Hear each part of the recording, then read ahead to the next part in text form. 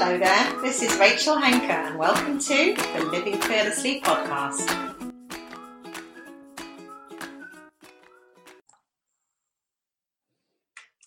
Hi, this is Rachel. In today's Living Fearlessly podcast, I'm really excited to bring you a colleague, good friend and fellow coach, speaker, consultant, and goodness me, so many wonderful things he does in his business. I'm really excited to bring him to you today, and we're going to have our conversation about what living fearlessly means to Chris. So Chris, are you there? I am, Rachel. Thank you so much for having me. It's so great to see you again and to be able to talk with you. Thanks. Fantastic to have you on. So listeners to this podcast are starting to get a feel for the idea that we have a very kind of informal conversation really about what living fearlessly looks like to you. So do you want to kind of kick off, tell us just a little bit about how you found this understanding that we're pointing to today, and you know, kind of how it's impacted your life, and we'll take it from there. I came to understand the three principles through my friend Michael Neal, who I've known for a very long time. Michael Neal and I actually went to college together, and so we've known each other for forever. And I have come to understand a new way of looking at things, a new way of living fearlessly, I think, through these principles, because it's helped me to see that that life doesn't have to be so hard. And there's a quote from Tim Ferriss that I love, which is, "What would this look like if it were easy?"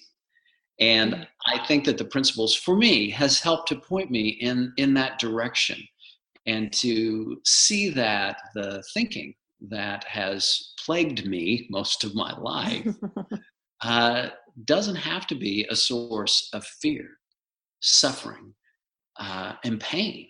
And that's not to say that in my life I don't have things that I wish were different, that there aren't events that affect me in ways that you know, aren't always pleasant. But the principles aren't about changing the circumstances of your life. It's about changing the way that you deal with those circumstances, and the way that you see them, and the way that you have an understanding that goes beyond tips, techniques, and strategies.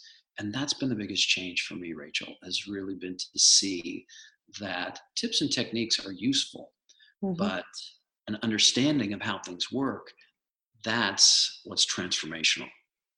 Yeah. And I think that's something we have in common, because we both come from this background of doing things in a very structured way, talking a lot about business, marketing, systems, strategies.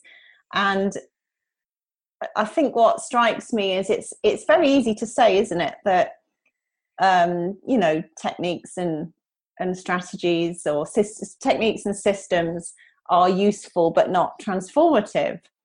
But it's easy to say, and it's another thing to get beyond that and to really see, well, what does that really mean? Because in my business, that basically meant that I let everything go that I did before, and had to kind of see everything with fresh eyes and think, okay, how does this work now?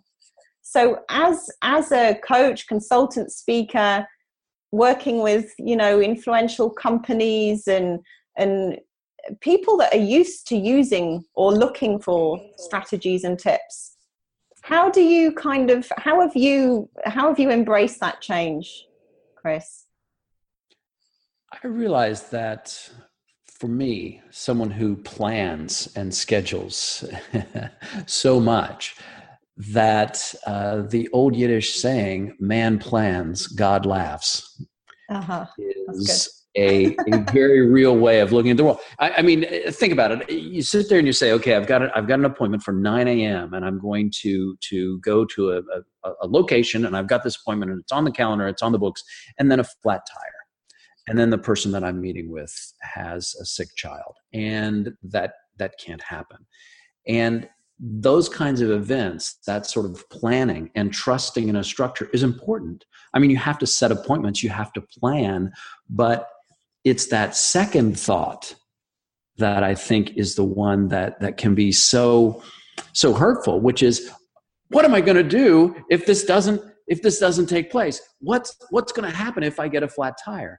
The answer is probably I'll change the tire or call AAA or whoever it is that I have that is available to work on my car. We look at life as a series of insurmountable events, and if things don't happen according to plan, we think we're going to blow our brains out. And that's simply not the way that things work. It's actually quite the opposite, that when problems present themselves, we have a resilience and a resourcefulness about solving real problems. And that's the thing that I think that I am very good at.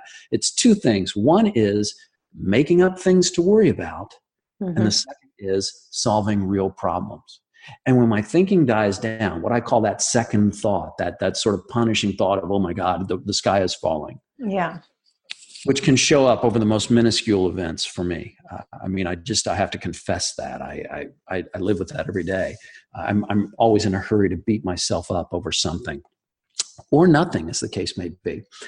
But when we realize that second thought is just a thought, we can get back to, at least I can get back to, that thing that I do very well, which is solving real problems. Yeah. And looking to that resourcefulness without a lot of thinking and a lot of attachment to the dire circumstances, that those fears that exist only inside my mind and have the power of a fleeting thought, or really as much power as I give to them when I choose to pay attention or ignore those thoughts that show up. Does that make sense? Yeah, absolutely. And I'm always kind of conscious of, if there's a listener who's brand new to this and they've never heard us talking about this understanding before, what would you say? Would you say that before you kind of started to see how the mind works and the nature of thought, did you think that thinking was real? Absolutely. And I still do from time to time. The principles allow us to see that our experience comes from one place and one place only. And it looks like our experience comes from our circumstances. It looks like other people and the size of our bank account and the cars that we drive are the source of our happiness, for example. And those are just some examples. Mm-hmm. The list is endless. But what I've come to discover is that experience comes from a very different place, because there are times in my life where I've had no money whatsoever in my banking account, and yet I've been ridiculously happy. And there are times when I've had a great deal of money in my bank account and I haven't been happy. And you say, well, how can that be? I thought that, of course people say money can't buy happiness and stuff like that. But fill in the blank with whatever you'd like. Your life, your children, your relationships, whatever it is that looks like the source of happiness. I have to stop and ask, is that really true? And the deeper question is, where is your experience of happiness or fear or love? Where is that experience? Is it our circumstances? Is it the people that surround us? Or is it coming from our thinking? Is it our thinking that is the lens that creates the world? Not the lens that we absorb the world. We're not a camera. We are a projector. We project through our thinking our feelings of the world around us.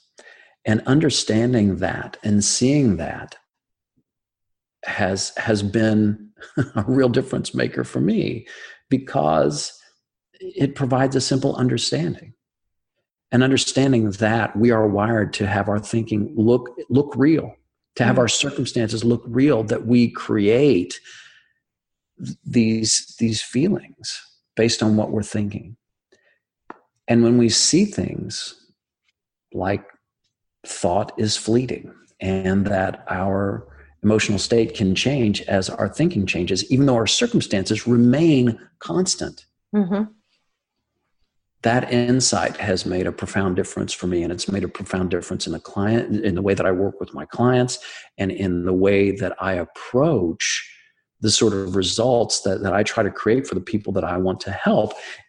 To be of service, that service has to come from an understanding. Otherwise, that thinking, that those thoughts that look so real and so confining will be barriers to the kind of performance and results that people are trying to create. And I had to realize that for myself to be able to share it with others. Yeah. And what blows me away when I work with clients, what blows me away as I deepen my understanding is how when we were working with people before, we would take all of that thought, that projected worry and fear, and all this stuff that we think we need to be successful or to be okay. And then from that place, that really fearful place, we would try to build something wonderful with them. A castle on the sand. Yes. Yeah. And it's, I think this is helpful to see with the connection to the systems and step by step, do it this way, do it that way. You need that less and less when you're not, as I say in my, in the book I'm writing at the moment, I'm talking about how so much time is put into disaster planning, like preparation and planning if in case the worst thing happens. And it seems to me now, Chris, that when I look at how I used to work, and it was just, it's like a complete fantasy that people are trying to create these make-believe systems. And now it's not that we won't have systems. It's not that we won't be helping people have step-by-step processes if that's what they need, but they're built on a firmer ground, aren't they? They're built on a reality as opposed to, oh my God, what if, the house burns down? So can you kind of say more about that in your work with clients, how you see the difference showing up? Well, first of all, I couldn't agree with you more. And this idea that if your thinking looks real, the conversation is going to be a very different one.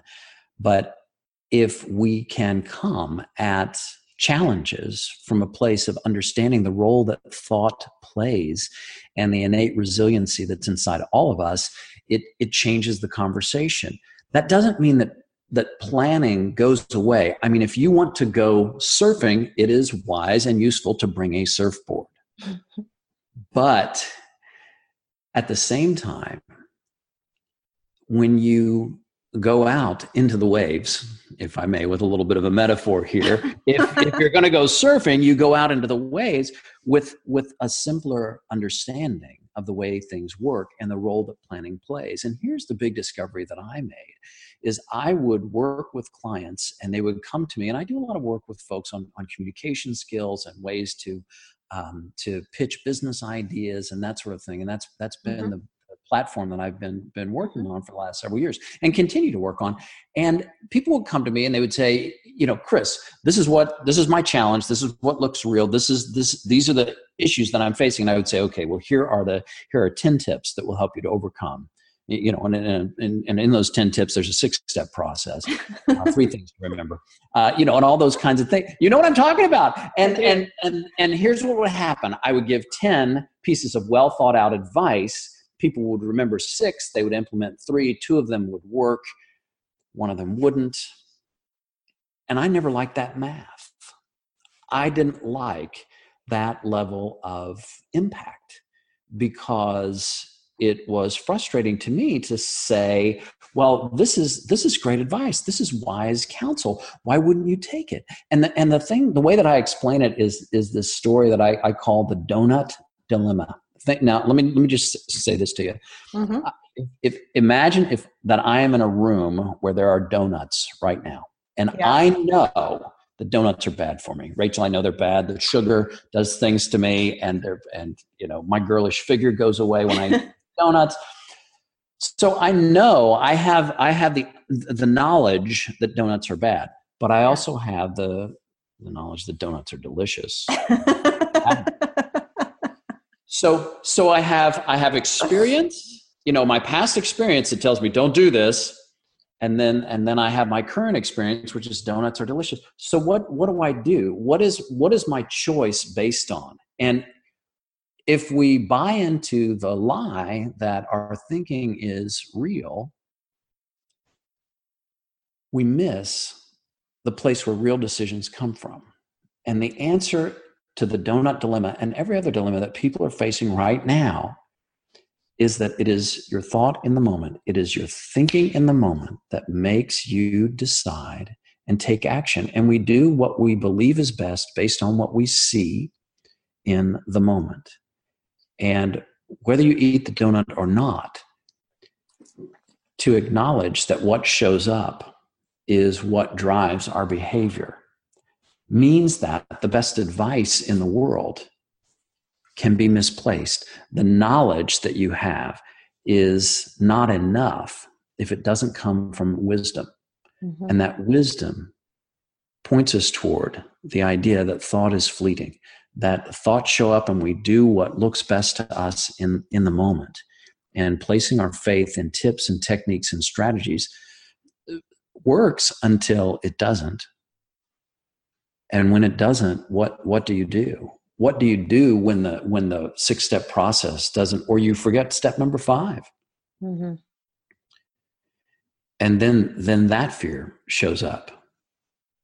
And that's that second thought that can be so hurtful and so punishing. So what's the answer? Where should we look?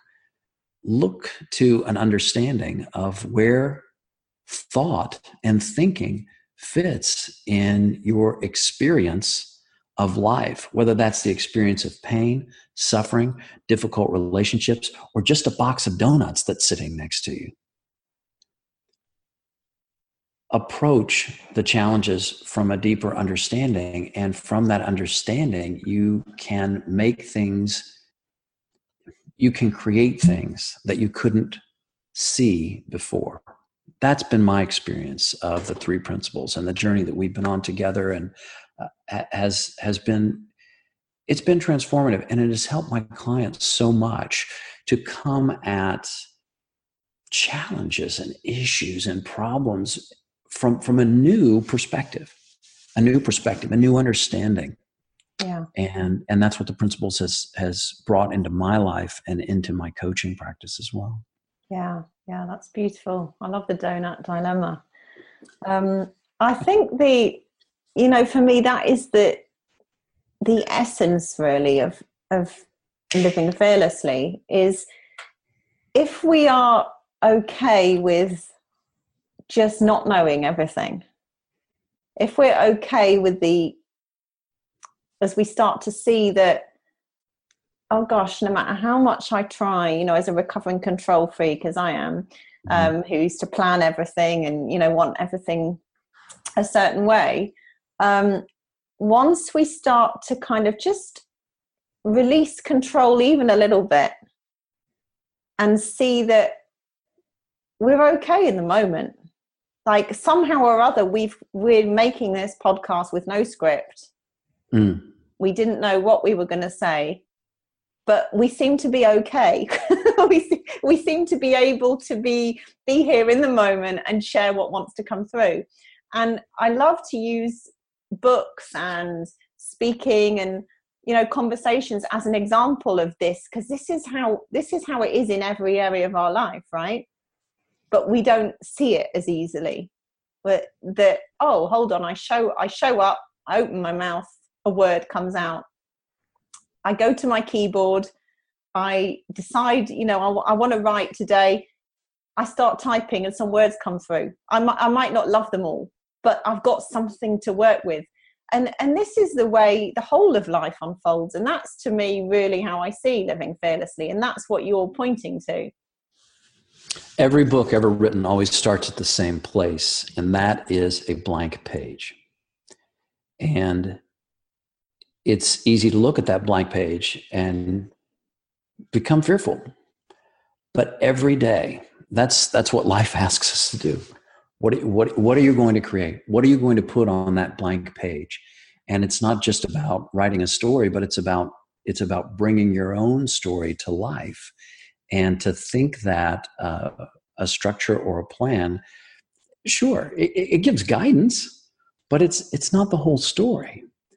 And living fearlessly is about, when I look at living fearlessly, it's about trusting in yourself and in your resourcefulness. But, and it's easy to say, so Chris, are you saying believe in yourself? That sounds very motivational. And yes, it does. And no, I'm not. I know you're Let not. me be clear.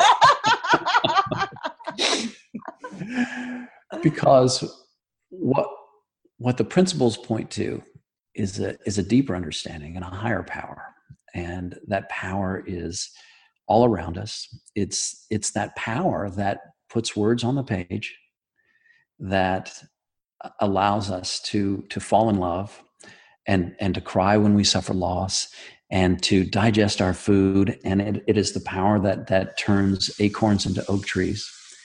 And it's inside of all of us. And you can call it what you will. And I haven't called it anything because I don't want a label to get in the way of anyone's understanding. But look around and see this power that is guiding life all around you. And we try to take the wheel. We try to say, hold on a minute, universe, I've got this. And my schedule is going to control it. And I just look at that with a 3-word question. Is that true? Yeah. And for me, no, it's not. And uncertainty, like this power that I'm pointing towards, uncertainty exists all around us. And we try to deny it. We try to control it. We try to structure it. We try to get command of the chaos. But what I've found is comfort in the midst of chaos, and a simple realization that discomfort and uncertainty don't have to go together, because uncertainty is all around us. In fact, that's the source of our power, our creativity, of whatever we are going to discover on this call, this conversation. Mm-hmm. It comes from that uncertainty, and helping my clients to see that uncertainty is not something to fight. Mm-hmm. It's something to embrace, because it's the way things are. I mean, when we understand the way things work, that's the first step to understanding how to make things work for you, for me, for everyone. Mm-hmm. And that approaching things from an understanding, rather than thinking that my schedule is the imperative thing that controls it all, or whatever it is that people might be looking to these days that looks real and it looks like that source of control. Yeah.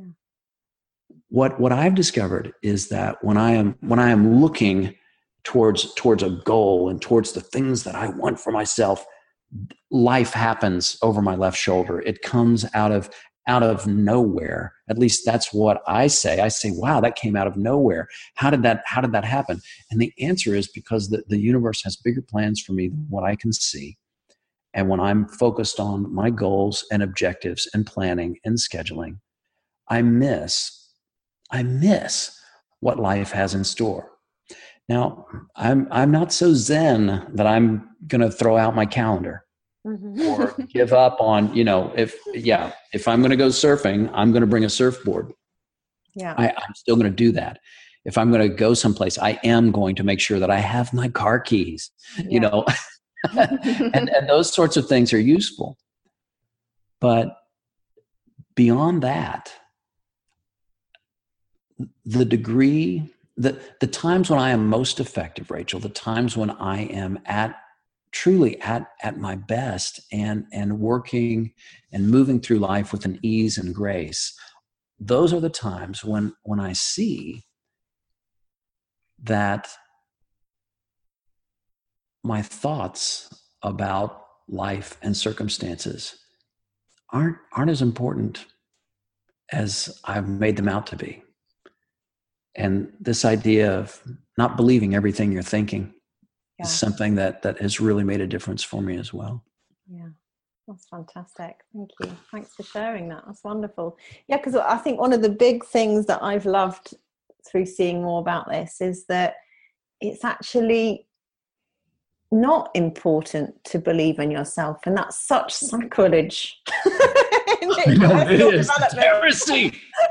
How can I be motivated if I don't believe in myself? I spent 30 years trying to figure out how to believe in myself more, and it's just brilliant, because neither of us are saying here that we won't believe in ourselves. Sometimes you really believe in yourself and sometimes you don't, but it's okay when you get those moments where you just don't know. And what Chris is pointing to here is that's actually the gift of uncertainty, because when we see that, we naturally are fearless. We naturally don't need to be fighting and kind of just really battling these invisible blocks that we're creating as we go in our mind. So that's wonderful. I think that's a great place for us to wrap up today, Chris. Thank you so much for coming on.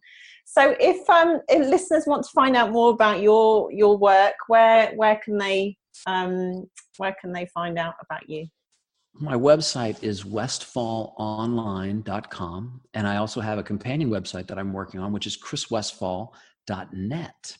And I've just released an online video course that focuses on helping people to communicate more effectively, to share their stories. And the communication course is, while it's not a 3 principles course, the principles and the things that we're talking about here permeate every aspect of the guidance and the instruction, because that's how I see things. And that's what I'm trying to do, is to say what I see and to share it in the most honest way possible.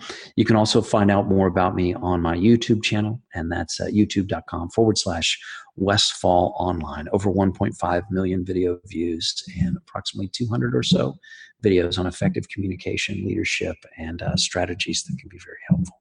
Wow, that's wonderful. Thank you so much. Well, thank you. And that's us for today. Thanks for listening to the Living Fearlessly podcast. To begin your own Living Fearlessly journey, download your free Living Fearlessly kit at www.livingfearlessly.co.uk/gift.